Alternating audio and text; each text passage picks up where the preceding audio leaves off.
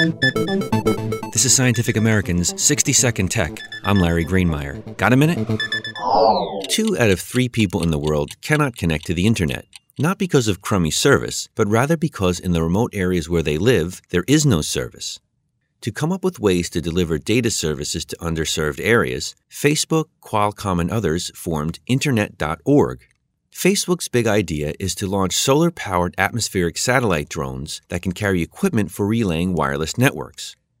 To get the hardware, the social network is buying Atmosat maker Titan Aerospace for $60 million. Rather than just buying a fleet of Titan Solara drones, Facebook is trying to accelerate their development. Titan has said its Atmosats wouldn't be ready for customers until next year. But building an autonomous aircraft that can stay aloft for years at a time isn't easy. Just ask the U.S. Defense Department and Boeing. They spent about 5 years and tens of millions of dollars trying to get their high-flying solar-powered Vulture aircraft off the ground. But in 2012, DARPA decided to instead focus on further developing only the photovoltaic and energy storage systems meant for Vulture.